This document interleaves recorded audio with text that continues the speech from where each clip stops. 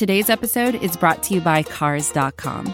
With over 2 million vehicles and 50,000 more added every day, Cars.com will match you with the perfect car for you, your budget, your life, your style. And if you're ready to say goodbye to your current car, Cars.com will get you an instant offer to cash it in. Just start by entering your license plate and get matched with a local dealer who will write you the check. So whether you're looking to buy or sell, just go to Cars.com. It's magical. The DBN Network. Browns fans talking to Browns fans. My mama cooks in Italia, mama swims in Argentina, mama's got a chungaye. My mama's works in Venezuela, mama likes Cinderella, mama's got a chungaye. I say hola, hola, hola bossa nova. I say yeah, yeah, yeah, yeah. I got a chungaye. Okay, so we have the ball, 20, and you decide to burn a timeout. You decide to waste a timeout right there. But then it's not just that you waste a timeout there. You're down by 9. We've got 3rd and goal at the 20. And so you decide to burn a timeout there and waste a timeout. But then coming out of the timeout, after doing all that, so you call the timeout because this is such an important possession. And then on the next play, you have Kaiser just hang on to the ball, and then it gets stripped out. Game over. And really disappointing way for it. I didn't really have a whole lot of hope that we were going to, actually win the game. But certainly up to that point, the effort had been solid. Obvious. The same problems we talk about every week. But to me, today, more than I think this is kind of the theme all throughout. More than young guys making mental mistakes here and there, more than bad luck, bad officiating, whatever. Today, and I know people have been banging the drum all year about bad coaching. I not just bad coaching. A lot of people have given Hugh Jackson a lot of flack for the penchant to, well, I should say the fact that he does call his own plays. Thus, that's a that people think that's a problem. They don't like the way that the game is being called. Looking at the game today, other than a couple of situational moments, opportunities. Which we'll get into. My name's Easy. By the way, Easy Weave out here on the DBN Network. This is EzDoesIt. Following the Browns' loss to the San Diego Chargers, a game that they were in, turned on a couple of things.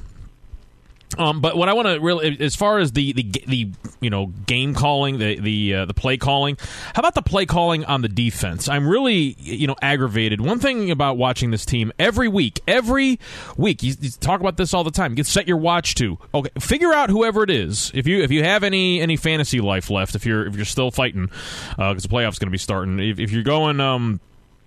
If you have anybody that's coming up that is a tight end playing against the Browns, then pick that guy up because he's going to rip us up. Doesn't matter who it is.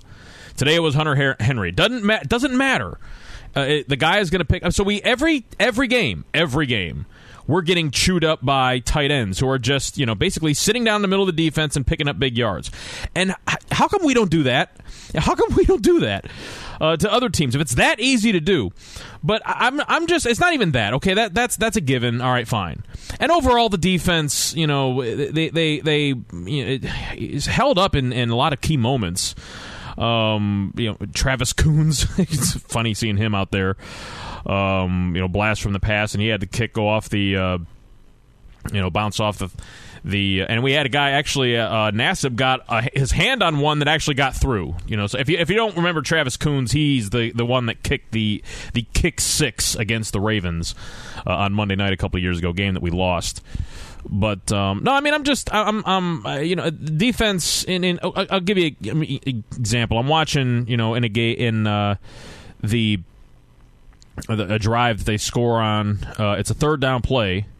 And earlier on the drive, I'm watching Myles Garrett, after he, comes off the field gingerly, I watch him just wreck around the edge and hit Phillip Rivers and get the pressure on the play. And I'm thinking, okay, it's great to see this. It's great to see this guy is getting this pressure off the edge. We have a critical third down play, and I'm ready to watch. I'm like watching that specific, down at the bottom of the screen, watching Garrett, and it ends up being a play where Garrett stunts inside, and a blitz, full on jailhouse blitz comes, doesn't get anywhere close. And they easily pick up and this is another reoccurring theme all day long with the jailhouse blitzes, and they never get home. And just Rivers just calmly throws, picks up first down after first down. I mean, they didn't obliterate us today. I thought this was going to be a blowout. Did they cover? I think. I mean, if they didn't, I think that would be the first time in a while that hasn't happened. But and I don't care because I don't bet. But I thought it was going to be a much. But I mean, okay, so in that whole situation late in the game, if we end up fumbling it, so it doesn't matter. But let's just say that it's just a run of the mill bad at play where it's either just a sack or an incomplete pass, or we come up short. You kick a field goal there. Now it's 13-19. But you've got 2 timeouts instead of 3. And I'm saying that if it's 3rd and 20 from the goal line, I'm not going to call a timeout there because a touchdown in that situation, maybe if it's 3rd and goal from the 5, over the 2 or the 3, maybe if it's closer, then it makes sense to call it. But I'm just saying that in the context of we always talk about this game management. And I think it's just part of, and then the announcer dude even mentioned it, even at, which I'm always, anytime that the announcer guys are pointing this stuff out, it's like, all right, it's really, really bad, because I mean, you're talking bottom of the barrel as far as NFL. I don't want to throw all of them under the bus, although I might as well. They usually are pretty terrible, and today. Whatever. I mean, I usually am in a sour mood at those guys because the Browns play badly, and the Browns are always playing badly, so maybe it just always seems like those guys are always performing badly. But even they notice, it's like, why you want to be, you don't want to be burning timeouts right now, because this is where you're gonna be needing those, and that's exactly what I was saying. As soon as we called the timeout, it was the only time during the entire game where I audibly cursed. Because it was okay. I mean, if we get in a situation late in the game, like where we score, but we got to get the ball back, then we're going to need all 3 timeouts. The way the game is. I mean, I'm sure that you know this, but just in case, maybe people don't know this. Maybe coaches don't don't realize the math of all of this. But if you, especially with 2 minutes left, if another team has the ball with 2 minutes left, and you have 3 timeouts, you can stop them, and you can get the ball back with about minute 40, minute 35, minute 40, and you got a shot. All right, if you're down by a score. But if you don't have 3 timeouts, or okay, then if it's beyond 2 minutes, then you've got the 2-minute warning. But I'm saying if you got it first down. 3 timeouts, first down, second down, third down, 3 timeouts, can be helpful if you need to get a change of. Otherwise, you're going to end up burning 40 seconds, and depending on, the time you are in the game, that 40 seconds may be insurmountable. This is something that's really easy to figure out. This is not something that is unknown, is what I'm saying. This is not something that should be that you should be surprised about when you get later in the game and you don't have timeouts. Now, it didn't end up necessarily mattering, much in this one. But I'll get another example. Late in the first half, we go down and we score a touchdown. Great! Hallelujah! We score a touchdown. And great pass by Kaiser. And Kaiser, we'll talk about him as we go along. But, he throws a touchdown pass. All right, great. So then on the ensuing Charger possession, and with the final score being what it is, I mean, these things mattered. It's 2 minutes left, and we have the ball. We have the play where Rivers gets sacked, and he ends up fumbling the ball, and Kirksey has it in his hands. I mean, he's got it, and he just can't squeeze it, right? He just can't pull it together. So they end up recovering, and then inexplicably, I don't know. Maybe there was an injury and I just didn't see it. Maybe somebody could. But we called timeout right there. There's like a minute 40 in that situation. Okay, now let's just. If I don't know, the only reason that we would call a timeout in that circumstance, we had just taken the lead. and we had just gotten a break. It was like 2nd and 19 at that point. The only reason that you call timeout right there is because you are thinking, hey, we're going to stop these guys, and we're going to get the ball back, and we're going to try to add to our lead. And guys, I'm just in a game like this against in a team in a position like we are, I believe that's ill-advised. Because the other thing is that when you have a play like that where the quarterback gets stripped and the ball comes out and there's a scrum for it and the player jumps on it and you're inside of 2 minutes, let them deal with the clock management of all of that. Let the pressure then is on them to do whatever they're going to let. If they're going to either make them burn their own timeout, right? Or this is not the first time. If you've been listening all year, it's not the first time that we've had this discussion. Let them use or let them not burn a timeout, but they're probably going to be a little bit out of sync. No, we burn a timeout, and then the next play, bam, Benji hits us for 33. And they go down and they kick a field goal, and they end up using all of their timeouts on the drive to go down, and they have a chance to go in and score a touchdown. Which, by the way, thinking about this, when you're down there and there's 9 seconds left, and the team is that close. If I'm Kirksey or I'm any of the defensive players, I'm thinking at that point it's pretty much interfere. Pass interference, all that. Because what does it matter? The defense can't. They don't add time to the clock, right? So if it's 1st and goal from the 5, or maybe it was 3rd and goal, I don't remember what it was. The down doesn't matter.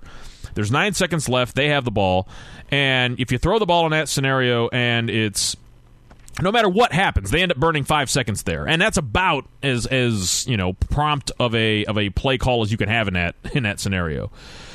So they get the playoff, and I'm saying that if you're in that situation, man, interfere. Grab the guy, pull him down, make it obvious. Who cares? Because it's going to be, because they don't have any timeouts at that point. So it would be 1st and goal from the 1, but they got 4 seconds. And then you put the pressure on them. Are they going to go for it? And if you stop them, then you stop them for no point. I'm just saying that in that scenario, I'm good with the guy. Now, we didn't get called for it, and they end up kicking a field goal, and it ends up, but it was I contend that they probably don't get the field goal if we don't call the timeout there at the end of the first half. So it's just more so today than I've seen in other games this year. It was frustrating to see a lot of those kind of breakdowns, things that are things that you should know. You should just know. I'm not sitting here with hindsight, thinking about all of this. I'm not at the end of the game. Gordon jogging at the end of the game when everybody's trying to line up. At the time that it's happening, at the time that these things are occurring, I'm thinking, what the hell, guys? You can't just give up timeouts. You can't, and it's not even. Actually, you can. In the first half, in the same type scenario where we did in the end of the game, where we. If it's like 3rd and goal from the 20, I got no problem with you burning a timeout there in the first half, because you're not in a position where you're going to. You may need that timeout going down at the end of the first half, but I'm good if you burned it trying to conserve some sort of a bad situation if it's in the first half. But in the second half, like I say, especially where we always are, Kaiser throws that pick at the end of the game. If he, would have just if we would have kicked the field goal on the previous drive, or if we would have kicked the field goal there, we have 3 timeouts, we can stop them. It's maddening. It's maddening to watch this. It's unfortunate. And I'm not. Look, that doesn't. It's not me saying, okay, we got to fire everybody. That because that has its own problems. But it's just frustrating sitting here 0-12. Another game today where it's like, okay, we hung with these guys. It's a good team. San Diego's a good team. They're now tied with the Chargers, or with the Chiefs, I think. What the guy was saying, because they lost today. Wow, what a slide that team has taken. The Chiefs have really taken a step backwards after a really big start to the year. Looked like they were going to be maybe the class of the conference. That, of course, now has resided back to New England and then Pittsburgh, unfortunately. And we remain at the bottom end of the spectrum as far as that goes. And look, I'm not it's not like maybe I am. I'm a little bit, I don't know, more cantankerous, more crotchety. Old man yells at cloud about this. Because, and I didn't even expect that we were going to win this game. There was at no point in this game that I thought that we were going to win. And, that whole deal at the end of the second half, or at the end of the first half, end of the second quarter, Kaiser throws the touchdown pass to Njoku. We take a 7-6 lead. And Kaiser doesn't see the ball again for like an hour because the Chargers then go down the field and have a long 2-minute drive that ends up scoring. And then you have halftime, and then they take the ball at the beginning of the second half and put together a long touchdown drive. And so Kaiser throws a touchdown to give us the lead, and the next time he touches the ball, it's way later, and we're down by 2 scores. All right, it's what it is. And I'm not, he had Kaiser. I'm always trying to not necessarily hedge my bets, but try to look at this from a holistic standpoint of I just don't know. I don't know what the future is going to hold. I don't know what the right move is here. I don't know what the right call is. If you look at the quarterback class as it exists, next year, a guy that is 22 years old, that has an entire season playing in our offense and playing, against NFL caliber talent. That's pretty attractive, and you hope that a guy can build off of his performances. Kaiser seems to he's a really weird case. He really is. It's challenging. It's challenging to look at a game like today. And I don't even know what the stats are. I don't care. Just the eye test it wasn't a bad game. It wasn't as bad as other games he's had, I should say. It didn't look necessarily as crisp as he did last week. The kid has a lot of bouts of inaccuracy. It's just there. There were some plays that were left on the field today. There were some big plays left on the field today. There were some plays that were made. Josh Gordon made a few. Again, that jogging off at the end of the game thing, though, that I'm sure that's going to get everybody's goat. Njoku made a couple of plays today. Great, nice to see that. DeValve made some plays. Duke was really held in check because I started him in one of my leagues. That is the reason why that happened. Crowell busted off a couple of nice runs, but then we kind of got into that same mold where we were down, so we kind of gave up on the running game. The one thing I'll say about Kaiser. One thing about him is that he is. I've not, had a problem, or at least I haven't picked up on the issue of him being kind of a one read and bail type guy where he runs a lot. He probably runs more than I would like him to, just as a running quarterback.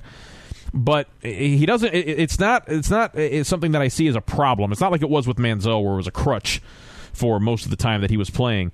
But he does, he takes off, more often than most quarterbacks do. And given that he's a rookie and he's dealing with things, it's fine that he does it. But the one thing I like about Kaiser when he does take off to run is I know that the dude is big enough and strong enough, fast enough too, that he's going to be hard for the defensive guy to bring down. There's, before, when there was still kind of a glimmer of hope late in the game, when he's putting that drive together, he had that third down play where he takes off to scramble, and it's like, all right, you feel pretty confident at that point that he's going to be able to get it because of the athleticism that he has. So I'd like to, I'd like to, and I'd certainly love the idea of him, building on his rookie year. And and coming in and getting a solid start for his second year, but again, you have a lot. There's a lot of plays that were left on the field today. A lot of opportunities that were missed, and just plays that were there that he just missed. There's no other way to put it. And he made a lot of nice plays too. There were nice. Deep pass over the middle, down by his goal line to Njoku over the. Which, by the way, that guy. I hope that he's, that he really is as tough as he looks, because that dude, made a great play, and then he got, tumbled over and landed hard. It looked like all of the pressure landed like right on his neck, and the guy just bounced up and is like, all right, I'm ready to go. Like, man, that dude, he's and I'm I'm not as young as I used to be. We're all that way, right? But and when I was a young man, I was spry. I was able to be knocked around. I didn't play sports necessarily. I played football when I was younger, but I wasn't really athletically inclined. I just was more did a lot of work and wrestling, fighting with friends or whatever, that type of thing that you do when you're a young guy and whatever. But I mean I'm past those days, and I'm a little bit older, and just doing the things that I do now. I got to kind of watch out to make sure that I don't if I'm like moving a bunch of heavy stuff, then I got to make sure that I don't do it in such a way that I did a whole bunch of workout, like lawn work, I mean, like intense, like tearing down like trees and crap, and I mean not like big trees, but what I'm saying, just excessive outdoor stuff, gas powered lawn equipment, whatever, and stuff that I had always done. But man, my body was all tore up afterwards. So I say this from the context of, going through life, and then you see a guy like Njoku, who's this huge dude, who, I mean, and he's in the air, so he's this massive guy, and all of that massiveness of the guy and all of that momentum lands on his shoulder and his neck, and he just bounces up like it ain't no big deal, man. God bless these dudes. I mean, and he, he showed up today. It was nice to see that. There was some, like I always try to, talk about. There's some parts of this whole thing that weren't terrible. I guess the main storyline that everybody was looking forward to was the return of Josh Gordon, and it was nice. He was he hit him on the first play of the game, and Casey Hayward, that was the story. His brother. Apparently, tragic story. 27-year-old guy passed away yesterday, I guess, and Casey Hayward. I don't think anybody would have. It's kind of like. And there's two ways to look at this. Well, possibly a third. You got a guy like Gordon who looks like. I mean, he looks fast and he looks, strong and stuff. I mean, it's hard to tell based on today's performance if maybe he's just lost, enough steps, because he definitely had, made a nice play later on in the game. So he looks like he still has that quickness and all of that, but. On this day, Casey Hayward, I don't know if you guys remember, some of you may be old enough, Brett Favre, Hall of Fame quarterback, really, for the longest time, for many years, was the quarterback of. I mean, he was the best quarterback in the league for multiple years. There was probably a 4 or 5 year period of time there where he was the best guy, and there, and it was pretty much. It was I would say it was fairly unanimous in terms of the evaluation of that. And it was during the middle of that or near, in that same realm where his father passed away. It was a car accident. And it was really, shocker for him. They were really, really close. And it happened on a Sunday. And the Packers were scheduled to play on Monday night in Oakland. And it's another one of those things where nobody would have begrudged Brett Favre for, not playing in that game. And instead, he not only did he go out and play, if you guys remember this, he went out and put on one of the most dominant quarterback performances of all time. I mean that. And I mean that not from necessarily a statistical standpoint, but I'm sure his statistics were, he had 4 touchdown passes in the first half. I mean, but I'm saying the way, if you go back and you watch that game, it was just the Raiders, and the Raiders were, I mean, they were game. They came out, they were ready to play, and they were totally overmatched. Everything Favre was doing was so far over their heads in their ability to compete against it that it was just, the game was over by halftime, and it was all and the entire country watched in awe as this man just performed in a magnificent. I mean, it was extraordinary. I mean, it really was. And he comes off the sideline. You can see this, that he's in this pain. That he's like, you can see that he's dealing with the pain of losing his father while he's going out and performing at a masterful level. And I think of that as I watch the performance of Casey Hayward today against Josh Gordon, because dude was all over him today. He was all over him today. But then again, really.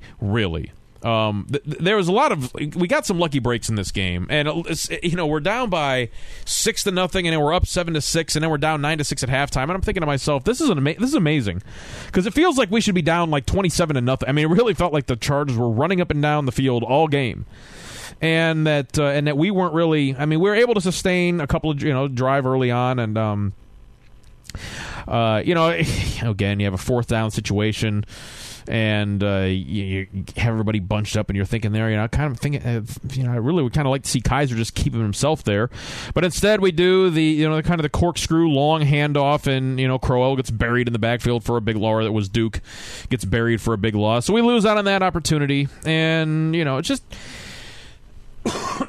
pardon me. Just one of those games that, and they've all been one of those games this year, right?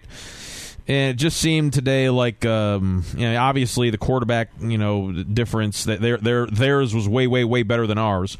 Ours didn't play terribly. I'm not gonna, this isn't one of those moments where he really didn't get as much, get the help that I thought that the receivers did all right. I can't think of any really egregious moments where Kaiser delivered, got it there, and the receivers let him down. At the same time, there weren't a whole lot of dynamic plays. I mean, it's a 10 points overall is what we come up with.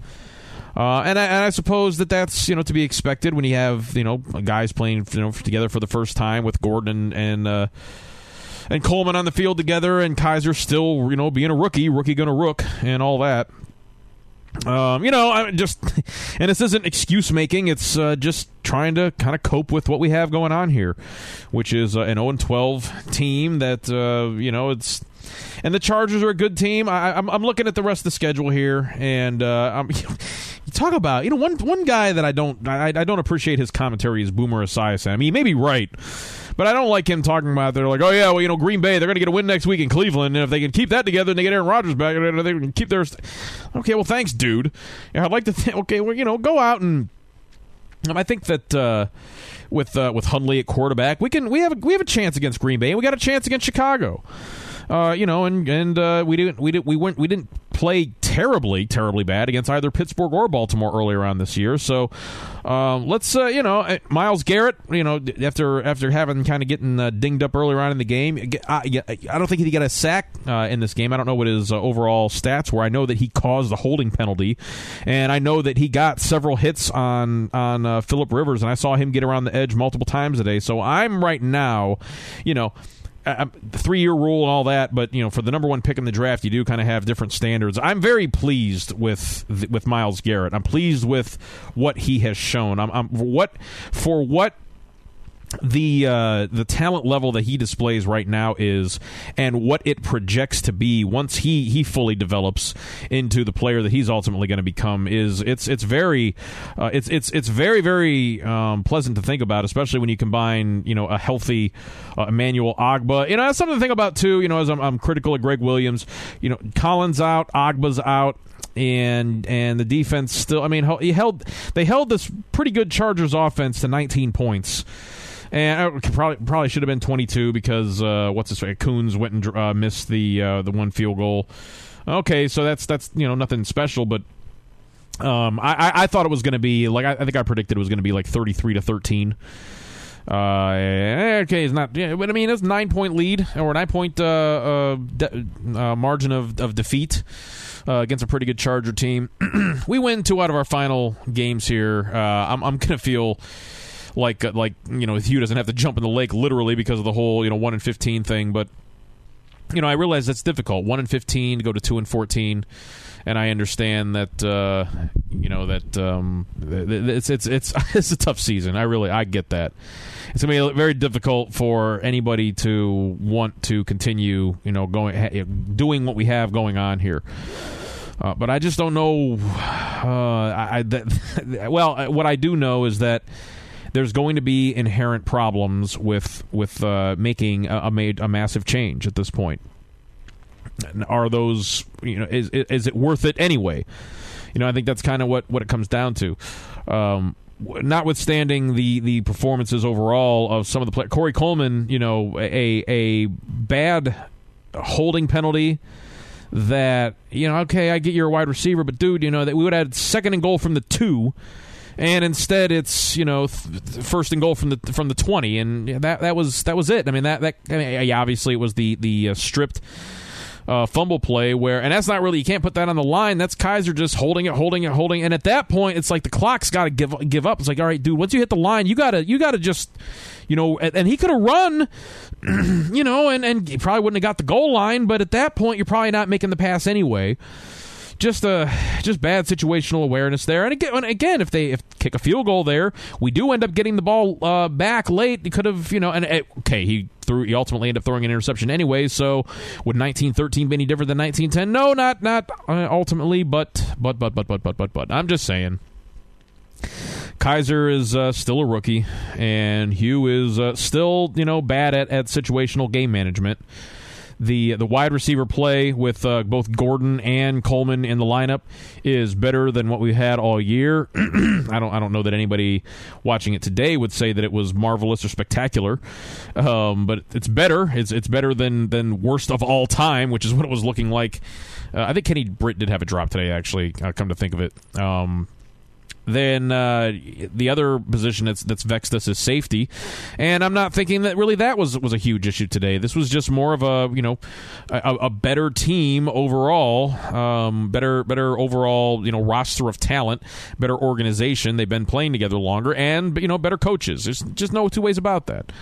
And this is not. Again, I'm not sitting here saying there's been a lot of complaining about Hugh Jackson and the way that he coaches this team, and a lot. I mean, Chris Pokorny had, it's kind of had, and I love you, Chris. He kind of had some, I don't know, it kind of vented in a really loud way this week about all of this, and I get it. I totally get it. I mean, it's frustrating to watch this, especially when you watch Hugh out there kind of blaming the roster that he has, which I'm looking at the talent that's on this team, and I think that there's talent on this team that could win.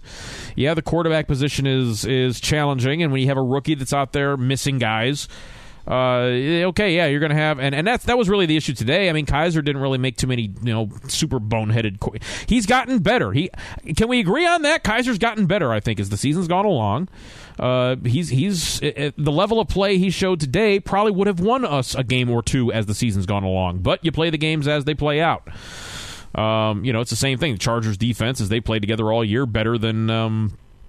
They kind of look like a playoff team. And that's which is they always kind of do every year, and then Phillip Rivers passing Eli today with the consecutive start streak. That's kind of cool. Didn't even realize that was. I did not realize that they were that close. That it was 1-2. I know that neither one of them started right away. But that's just kind of neat. But at any rate, we have 2 games left on the schedule that are winnable in my view, and I hope that, and 2 others that we could. I'm not suggesting we're going to rip off and look, I think at this point it doesn't necessarily matter what the record is at the end of the year in terms of what we are going to do. Whether or not the decision is to continue on with the same personnel or to divest ourselves of one or both. That's not something that I think the performance over the last 4 games really is going to say one way or the other. 0-12 is powerful enough on its own.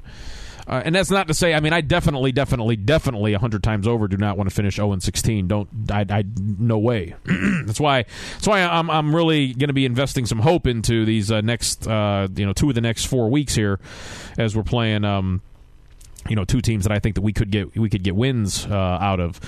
But outside of that, outside of just not wanting to get the big goose egg on the year, I don't really have any qualms or any problems with not winning any of the other games and having 2 consecutive 1-15 seasons. I'm fine with it.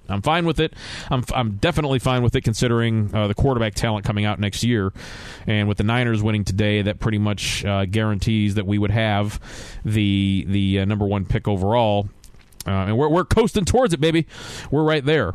Well, I'm not totally discarding Deshaun Kaiser either at this point, because again, you look at a guy, it's an intriguing, 22 years old next year, and he will have had an entire year playing against pro style defense in a pro style offense, in our offense, as a matter of fact.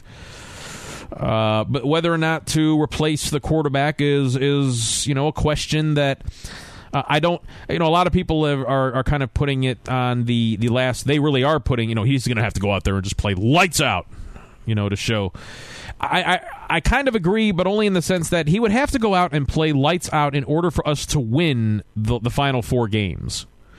It would probably require us winning the final 4 games, or 3 of the 4 probably at this point, to miss out on getting the first pick overall. So if Kizer plays well enough for us to miss out on getting the first pick overall, well, then you know what? I think that may, speak to then that may, maybe, maybe there's something there. Then maybe it's worth considering, and maybe it's worth giving him, more of a look.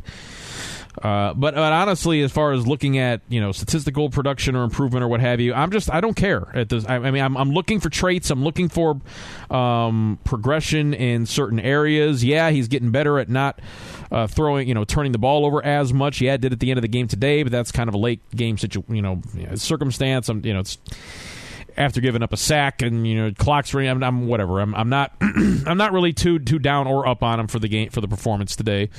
But I'm also not really. What I'm trying to say here is, in my ham-handed, long-winded way, is that I don't. I'm not looking at the last couple of games here as this giant litmus test on Kizer. I think we're just going to have to see, how the team performs. And if we're sitting there with the number 1 pick overall, it's going to be really, really difficult not to take a quarterback. And if we do have the number 1 pick overall, there's probably a reason why. Even though Kizer had a chance to, put us in a better position, to not have the number 1 pick overall, kind of like the Jimmy Clausen, Cam Newton paradigm from many years ago. Guy that was drafted. And he was drafted with the 7th pick, so that would have been 39th. And we took Kizer 52nd. So hey, he's I'm not throwing in the towel on him. I'm just saying, and I do want to, I definitely want to see what he can do for the rest of the year and see if this can. But at the same time, if we're sitting there, so that's the quarterback question, I think, is going to be determined as the season goes along. As far as the coach question, look, I said at the beginning of the year that 4-12. Kizer starts every game and we don't blow up at the end of the year would be a great, successful year. I mean, that would be, well, we already lost one of those because Kizer didn't start the Houston game. But at this point, we would have to reel off a 4-game winning streak, which just seems completely impossible and insurmountable and never going to happen at this point. So it's amazing just how pie in the sky that the projection of 4 wins was at the beginning of the year. But at any rate, the question now about Hugh with and I've spent a fair bit of amount of time here criticizing. I also think that there's a lot of good things that the team does well, and there's a lot of things that that the team performs at I don't want to say at a high level at, but that you could see some, if you squint hard enough, you can see the formation of some cohesion there and a good looking football team and one that sticks together and fights hard. But man, these mistakes and these stupid, these in-game management type moments. The first drive of the game. And okay, and this is maybe I just don't know, right? Maybe this is just I'm thinking that I know and I don't know. But you've got Kizer on the first drive. It's 3rd and 10, and we're down, kind of close, and he takes off on a read option for the quarterback around, quarterback draw. And he ends up coming up like 5 yards short of the first down, and I'm thinking this was actually like around the 35 or so yard line, and I'm thinking, all right, that's the area that you would, or maybe the 35, 40. That's usually around the area. There's like that area right before you get into the red zone, and after midfield where if you come up and you're like 4th and like 7 or less. It may be worth going for it, just because if you give up the ball there, it's not the worst starting field position to put your defense into. It's usually a little bit too long for a field goal. So if you run a running play on a 3rd and long in that scenario, and it's like 4th and 4 or 5, it makes sense to go for it. But no, that's not what it was, because he comes off the field. Kizer comes off the field, and Hugh is like shaking his head like he's disappointed, and we go out and we punt. It's like, okay, well, all right. Hugh's shaking his head, and I'm thinking, well, dude, you called the play. And if he didn't call the play, like if he didn't call the play and Kaiser audibled into it, then all right. Then that does kind of, in that type of a situation, I can see where Hugh is really frustrated with, and it would make sense for him to say things like, we're not equipped to be able to do this, that, and the other. Maybe it's not about the wide receivers that he doesn't have. Maybe it's that he doesn't have the trigger man that can actually, because that's one of those scenarios. And I'm not, but this is the whole point, is that we don't really know in full. It's really easy to just say that everybody sucks, right? But if we were to, to look at all of these in-game management problems, offensively and defensively, because a lot of people bemoan the fact that if we were to fire Hugh, we'd also lose Greg Jackson. I'm not so sure that's a bad thing. If we would, I'm not seeing every other defense in the league get carved up by every tight end that we play every single week. There it is. It's always the same thing. But then again, you see these steady defensive improvements. You see us the last couple of weeks really improving in the red zone, where that had been a problem for us all year. So that's saying something. And we've had some injuries to Collins and Ogba, mentioned that already. So, you don't want to, throw it all out and say that it's all bad out there. But I'm just saying that's not, if the reason that you wanted to fire Hugh, you decided not to because of Greg Williams, I'm not so sure that that's the best calculation. I'm thinking that you could probably, probably better reasons to make that decision one way or another. And again, I'm not sitting here advocating that we should do that. I am definitely 100% on the I would like everybody to come back next year. That means Kaiser, that means Hugh, and that definitely means Sashi. Get to him, but even as bad as Hugh has been this year, and I don't think there's any doubt about that. Actually, there is. There is. If Hugh called, a reasonable play on the 3rd and 9 play, and Kaiser, audibled into an RPO, and he ends up, running the ball and coming up short, and we don't even get a field goal opportunity out of it, then and there's stuff that's like that, and it's not him that's calling these timeouts, but it's players calling these timeouts in these inopportune times. Well, then maybe I am being a little bit harsh on him, and maybe we all are, or maybe it's just that he's not good at the game management stuff, but he's good at the other aspects of being a coach. To that, you would say, all right, well, you can get better at the game management aspect of being a coach. You can't necessarily get better at some of those other things. Or maybe he just sucks. There is that. That is a possibility. I'm not saying it's not possible that Hugh just sucks as a coach, and we just probably would do better without him. But this is always the this is the point that we come to every time in this cycle. It's around this time, and to my way of looking at it, it's like this. Hugh is where he is right now. The team is where it is right now. Next year, it is either going to continue what Hugh has been trying to do for the last 2 years, for which all of the players on the team have familiarity because they've, the vast majority of them have been brought in over that period of time, and that situation will improve. And that with more repetition, with more experience, that everybody will get better, right? That's like the let's say that's option A here.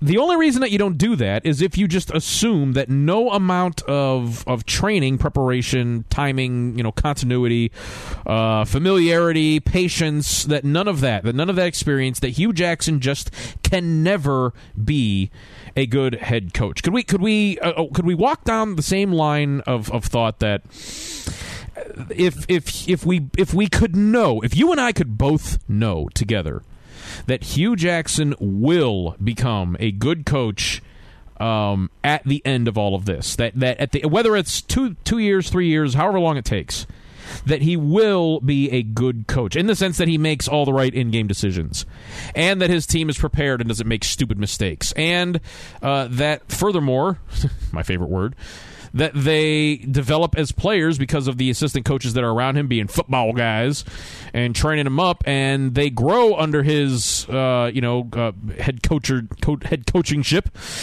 I know that's not a word. And we start winning some games. If you and I could know, right, that will happen at some point, then can we agree that is what we should do? Can we agree that that is, in other words, what is the reason for not holding out for that eventuality? And I guess the answer to that would be only if you were really going to define it more specifically, that you don't think that Hugh Jackson is ever the type of coach that could be good enough to win a championship. And yeah, look, that's the goal, right? I mean, I realize that sitting here at 0-12 and for the misery that we've had, I think it's what's the record now since 2009? It's like 34 and 106 since we started doing this firing everybody every other year routine that we do.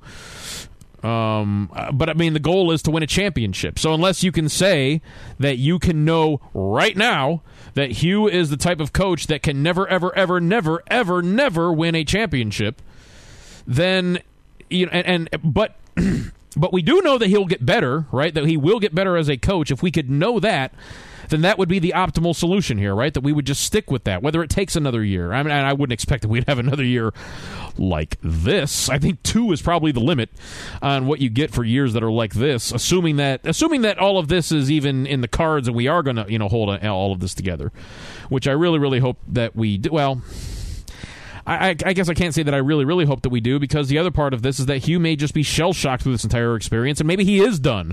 Maybe he's just so mind-effed through all of this that it's just never going to happen for him. And we've talked about this in the past. If that's the case, or maybe he quits. Maybe at the end of all of this, he does decide to jump in the lake and has to be, forcibly rescued. And he decides, I'm not doing it. I'll give up my guaranteed money, and I'll be the first coach that you don't have to pay afterwards because I quit. Maybe that happens. And some of the body language that he's exhibited would show some of that. And some people would suspect that he would immediately get snatched up to go back to Cincinnati, where he would be the heir apparent to Marvin Lewis. Whatever. I'm not. That all of that is wild speculation on my part. But if for whatever reason at the end of this cycle we were to say, okay, Hugh, you're not the guy, we're going to have to move on. I'm not so completely, totally 100% in the I would be wholly opposed to that notion at this point, at this juncture. Not just because of the flaws that I've seen, but just because of again, with the what I think it could mean to him psychologically. I mean, if he's really letting this get to him, and there are certainly signs that show that it may be, then it may be that it's time to move on. And you can bring somebody in, and there's a couple of ways that you could do it. We could promote somebody that's already on the team. Al Saunders, Steve Tabor, you could do that. No, Chris Tabor. I know that people freak out at the thought of that, but hey, look, I don't know that he would be. First of all, I've never thought that he's this terrible special teams coordinator that a lot of people think that he is. But I a guy that has that sort of familiarity, it wouldn't be like he would need to bring in his guys, right? Like his guys would be the guys that are already there. He would just take over and, and beef up his guys. Maybe bring back some guys that have been on the team. Maybe Maurice Carthon comes back. Or something. I'm just kidding. Maybe Dick Duran. Was he around when Dick Duran? That's the guy that I would, of all the guys, if some, that would be sweet. Get Chris Tabor, promote him to head coach, and he can convince Dick Duran to come back and coach up this defense, and they just run a plain Jane vanilla 4-3, and it would be awesome. With the talent that we have in this defense, I would be happy to see that, because I'm just so sick of these every week we're letting these guys run all over. If it's any kind of a down the seam or in the middle of the field type play, quarterbacks are carving us up. And maybe I'm just being testy because it's another one of these games that this happened in. But this is just frustrating watching this today, and I'm watching, as I say, not just the play calling on the part of Hugh Jackson that a lot of people bellyache and complain about, but the play calling by Greg Williams, where in these key moments we come with these jailhouse blitzes that don't get close. When we've got a generational pass rusher out there that is showing in this game that he's got the moves to beat his guy around the edge, maybe just let that guy do it. That's what I would be doing. Maybe I'd only rush 3 and let him be one of them and put more people in coverage. Maybe that's not a bad thing to do here. maybe what we ought to be doing on some of these passing downs is letting Garrett and maybe put whoever our best pass rushing interior guy is, and maybe that's Nassib. Maybe you put him in there, and you run a 3-man line and put or maybe Orchard on the other side now with Agba being out, and you let those guys try to bookend the interior and just let everybody else cover it. That would probably be better than what we're doing right now. And I mean, I don't want to, it's really armchair, defensive coordinatoring, but it's frustrating to watch this. So I'm just saying, you could probably, and not to say, I mean, it could all be BS that, they could fire Hugh Jackson and bring in anybody else, and Greg Williams is like, I don't care, I'll stay here, whatever. I'm just a guy. I like Hugh Jackson, I like everybody.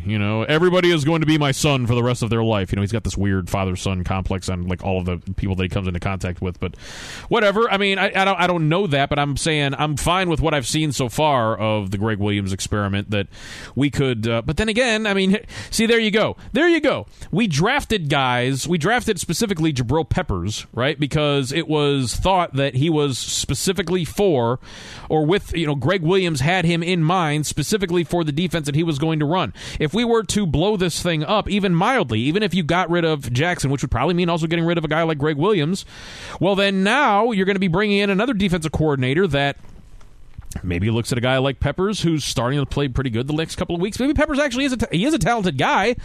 Maybe the light will actually come on from him. But the next defensive coordinator comes in and says, "That's not my dude. I can't. I don't trust him. I can't have. I don't like him. He's not part of my plans. I'm telling you, you run the risk of doing that. It doesn't matter.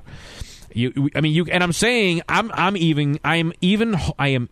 am even holding out the possibility that firing Hugh Jackson might not be the worst decision here.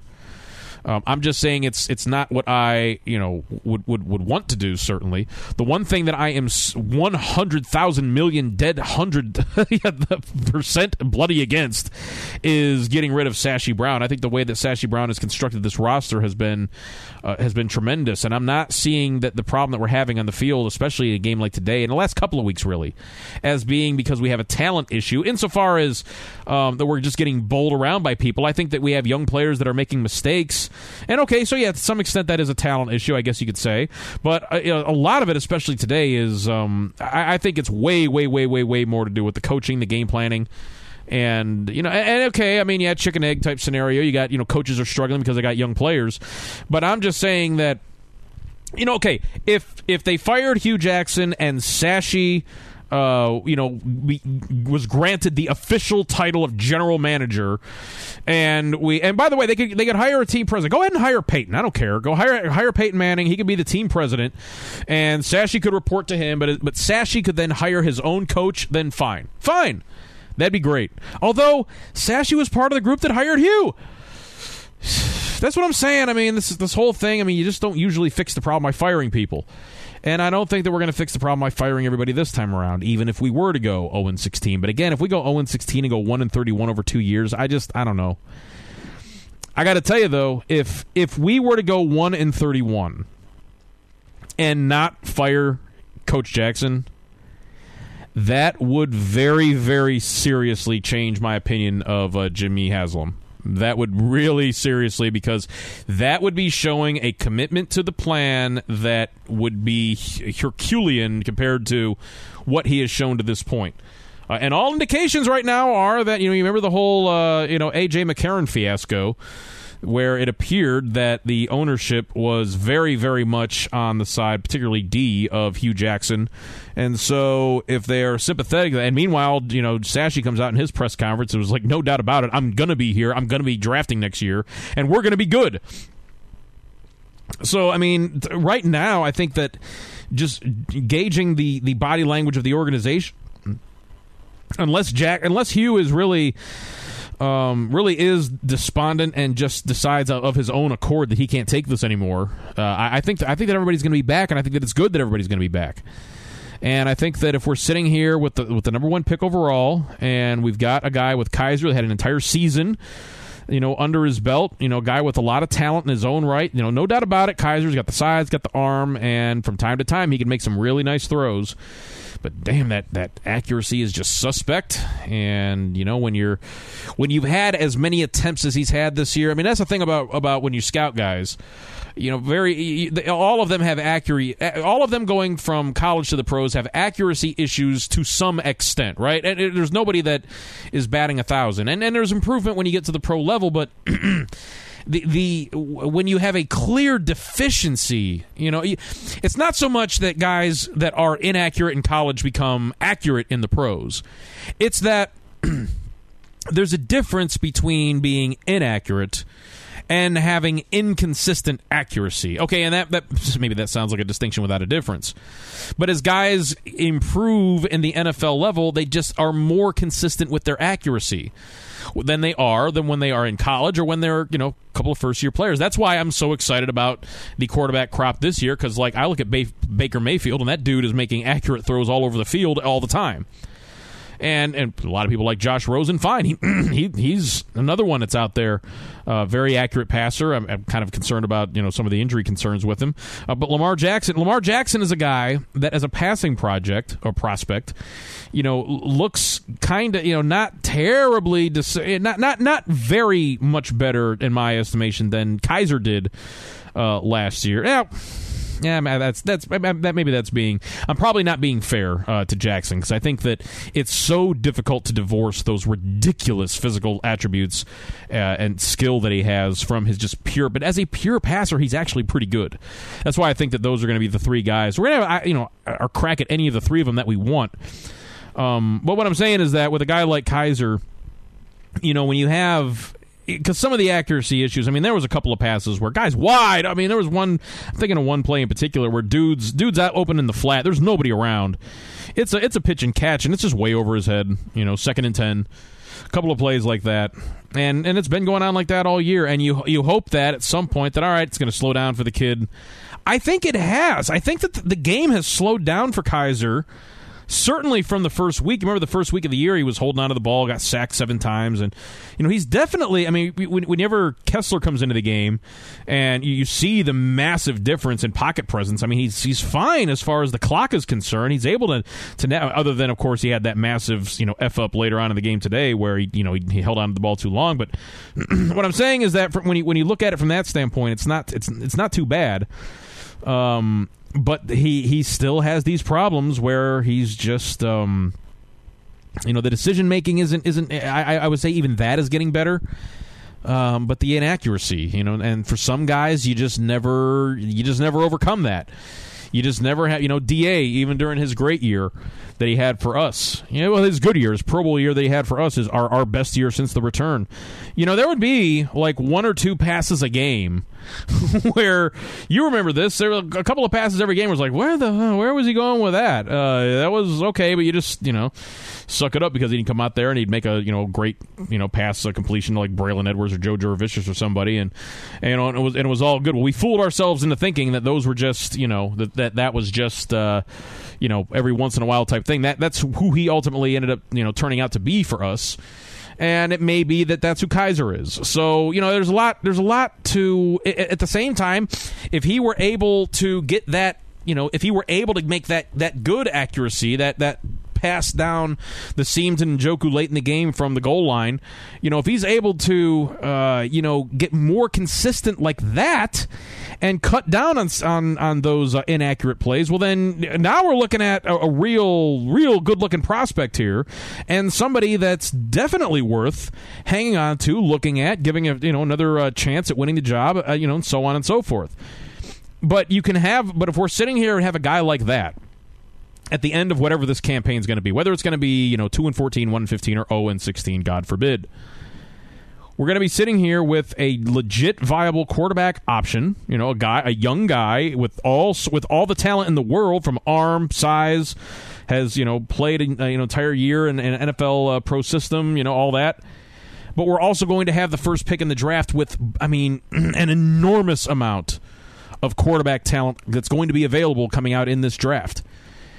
And we're going to have a ton of cap space to do any number of things. And now that Josh Gordon actually has been on the field today, and then let's hope that he's able to, I am going to, chalk up the fact that he didn't just go out there like a lot of people. I think we're hoping that he was going to go out there and, rack up, 15 catches for 355 yards and, 9 touchdowns. Well, he certainly didn't, I think that, again, a lot had to do with the tremendous performance by cornerback Casey Hayward of the heavy heart in that performance today.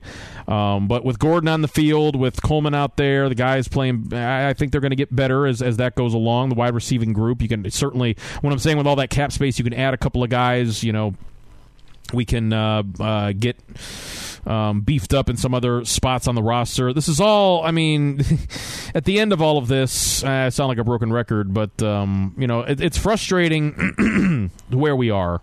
It really is, because there's a couple of games, and the way that we played offensively today, where in a way where had we played this way offensively in a couple of games, at least like the Titans game, we probably would have won that game. We played defensively today, where had we played defensively in a couple of games like this, we probably would have won a couple of other games so far this year, like the Colts game, right? So it's just frustrating. It's frustrating that our opportunities haven't aligned, and I think they will. Again, I think we're gonna, we're at least get one, probably two. I would say at this point. But at any rate, the view from the field today was another disappointer. 19-10 as we fall to the Los Angeles Chargers, and hopefully can get it together for the game next week against the Green Bay Packers minus Aaron Rodgers, and maybe can pull off a win there and make this season. And look, at that point, if we just win a game, this is like it was last year. At whatever point it is we win the game, I'm good. But until then, now I got to worry. Are we going to not win a single game all year? Well, it's been a pleasure talking to you. My name is Easy. This is Easy Does It on the DBN Network. If you'd like to join us or comment on what we're doing, or just generally complain, send me an email, easyweave@gmail.com. And otherwise, I hope that y'all have a tremendous week out there. Hope that you're starting to enjoy the end-of-year wind-down as the holiday season is in full swing out there. And so I wish you all a Merry Christmas and whatever else that you may be celebrating, or just good cheer all around for whatever it is you're doing. And until next time, good luck. God bless. Sir. My name is Spencer Hall. My name is Jason Kirk. My name is Ryan Nanny. And when we combine, we form the Shutdown Fullcast. Voltron! I keep telling you, we're not Voltron. The Shutdown Fullcast is technically a college football podcast, but it's also a show about lawn care disasters, regional grocery stores we love, Tennessee Batman, homeowners associations, bears and video games. There's also some actual football discussion, like about coaches having huge contracts, or coaches making terrible decisions, or coaches saying really stupid things. Or the NCAA saying really stupid things. Yeah, there's lots of stupid things in this big, dumb, beautiful sport. Sometimes we talk about football games. Allegedly. If you want to take college football exactly as seriously as it deserves to be taken, come find us on Apple Podcasts, Spotify, or wherever else you listen to podcasts like this one. The Shutdown Fullcast. It's not Voltron.